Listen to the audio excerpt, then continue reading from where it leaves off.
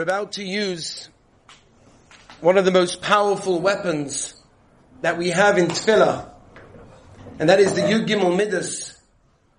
The Yud Gimel Midas, the whole Slichus, is very much centered around the Yud Gimel Midas that starting tonight, Be'ezus Hashem, Siyata Dishmaya, we're going to be continuing to say the Yud Gimel Midas again and again and again, all the way until we stand at Ne'ilah. Be'ezus Hashem, the Gemara in Rosh Hashanah Yud Zayin brings down fascinating idea. It says the Gemara that if not for the fact that the Torah would have written these Yud Gimel Mitzvahs of Rachamim of the Rabbeinu Shalom, it would have been impossible for us to say such a thing. For us to say such a thing, it would have been impossible on our own if not for the fact that the Torah told us to say it. And in fact, as the Rabbeinu Shalom told Moshe Rabbeinu, we'll get to the quote in a moment, this is what is going to save us. This is what's going to help us through this Yomim Noraim period of time that we're already entered, Rosh Chodesh Elul, but now it starts to get a little bit heightened now by the Yomei Slichas, the Lekei Yosha, Talmud of the Trumas Hadeshen. He brings down that if a person goes to Yomim Noraim and he never said Slichas, Pasha just walked into Shul, Rosh Hashanah, and he walked into davening, didn't prepare, no Slichas, nothing before the Heilige Lekei Yosha. It's comparable to a person that makes an appointment with the king and is able to secure himself the key to the inner chamber where the king sits. Who's able to get to the king, but he forgot one thing. Says the Lekei Yosha, he forgot the key to the outer room that gets to the inner room. So yes, you walk into Rosh Hashanah and Avada, the Rabbeinu Shalom listens to all of our tefillahs, but there needs to be that preparations. There needs to be the hachana to get there, and that's tonight, starting tonight and every night until we reach Rosh Hashanah.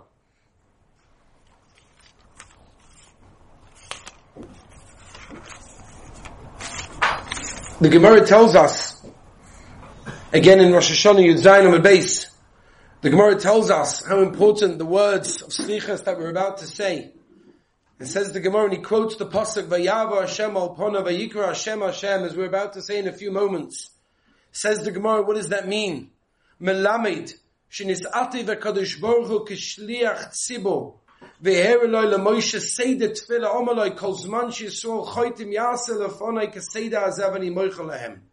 Rabbeinu Shalom explains to us the Gemara appeared Kaviyachal as a shliach tzibor, wrapped up in a talus, and promised Moshe Rabbeinu that if Klal Yisrael would follow this procedure and say the Yud Gimel Midas that we're about to say, whatever sins they do, whatever aveiros they're holding in, they are going to have a kapara.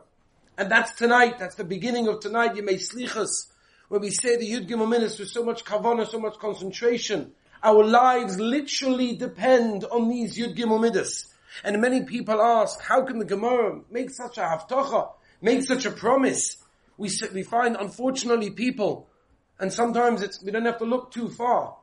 And we look at where we're holding now, just over a week before Rosh Hashanah. How many people were here last year that are not here this year? And they're not able to stay slichas with us. How many people thought they would be here next year and they're no longer here? But yet, Chazal tell us clearly that whatever happens, they'll get a kapara. So the Svarim Akdoshim bring down on the Gemara, you know what it means? It means, and if you medayik from the Lashon HaGemara, the Gemara says, Yaseh lefonai kesei da'azeh. Don't just say it, mean it, act like it, and do it.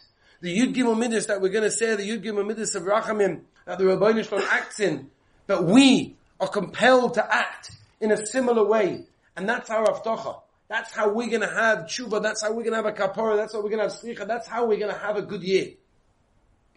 I say this every year, but it's such a modika story. It was 3:10 in the morning, and the Ribnitzer Rebbe, Chosun Yugan Alayni, had finished saying Tikkun Chatzos. And it was Yodua that the Ribnitzer would say Tikkun Chatzos for hours and hours. And whenever he was ready, then minyan would gather together, and they would start to say Slichas. And it was one particular night of Slichas, 3:10 in the morning.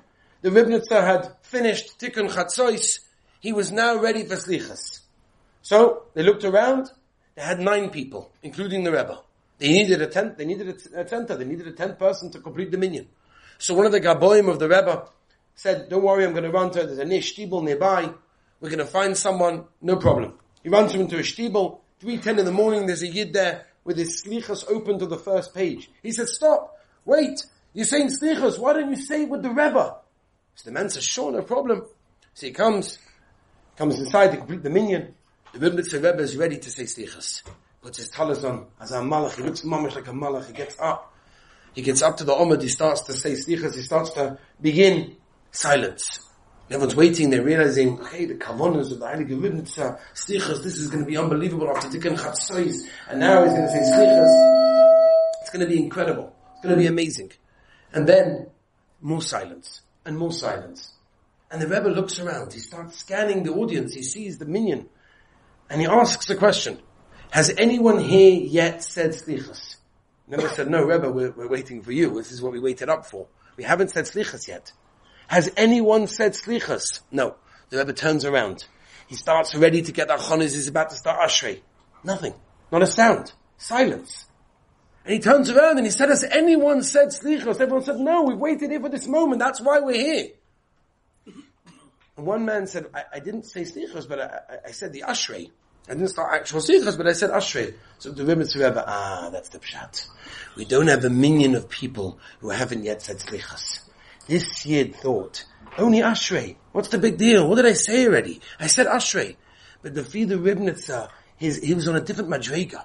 It wasn't 10 people who hadn't yet said slichas. There was 9 people because one already started. Rabbi Say, we sometimes ask ourselves the question, does it really mean anything? We don't understand the words. We don't know what's going on. It's meaningless to ask slichas. Yeah, we understand the idea, but we don't get involved because we don't really understand it. Does the Rabban Shem really listen? Does he really care? Does it make such a difference? The answer is yes. Every posuk, every word, every sigh, every hope, every machshava that you have to get closer to the Rabban Shem, to do tshuva, helps tremendously and can have an amazing effect on your following year and your following life and Klal Yisrael as a whole. The Heilige Bnei Yissaschar, Megale Amukas, many of the others say a very similar idea. It's written clearly in the Bnei Yissaschar that he says that when a person reads the Yud Gimel Midas, he should think about the tzoros of Klal Yisrael. He should think about the tzoros of Klal Yisrael, and Rabbi said we don't have to look far to see the tzoros of Klal Yisrael, to see where Klal Yisrael are holding, to see how many people are lacking, whether it's a shidduch, whether it's a child, whether it's parnasa, whether it's health. There can be so many things. So the Heilige Bnei Yissaschar during Yud Gimel Midas is an opportunity that we have to be able to think and be mishtatif in the tsar of Klal Yisrael. And that will help us ultimately get closer to the Rebbeinu Shalom.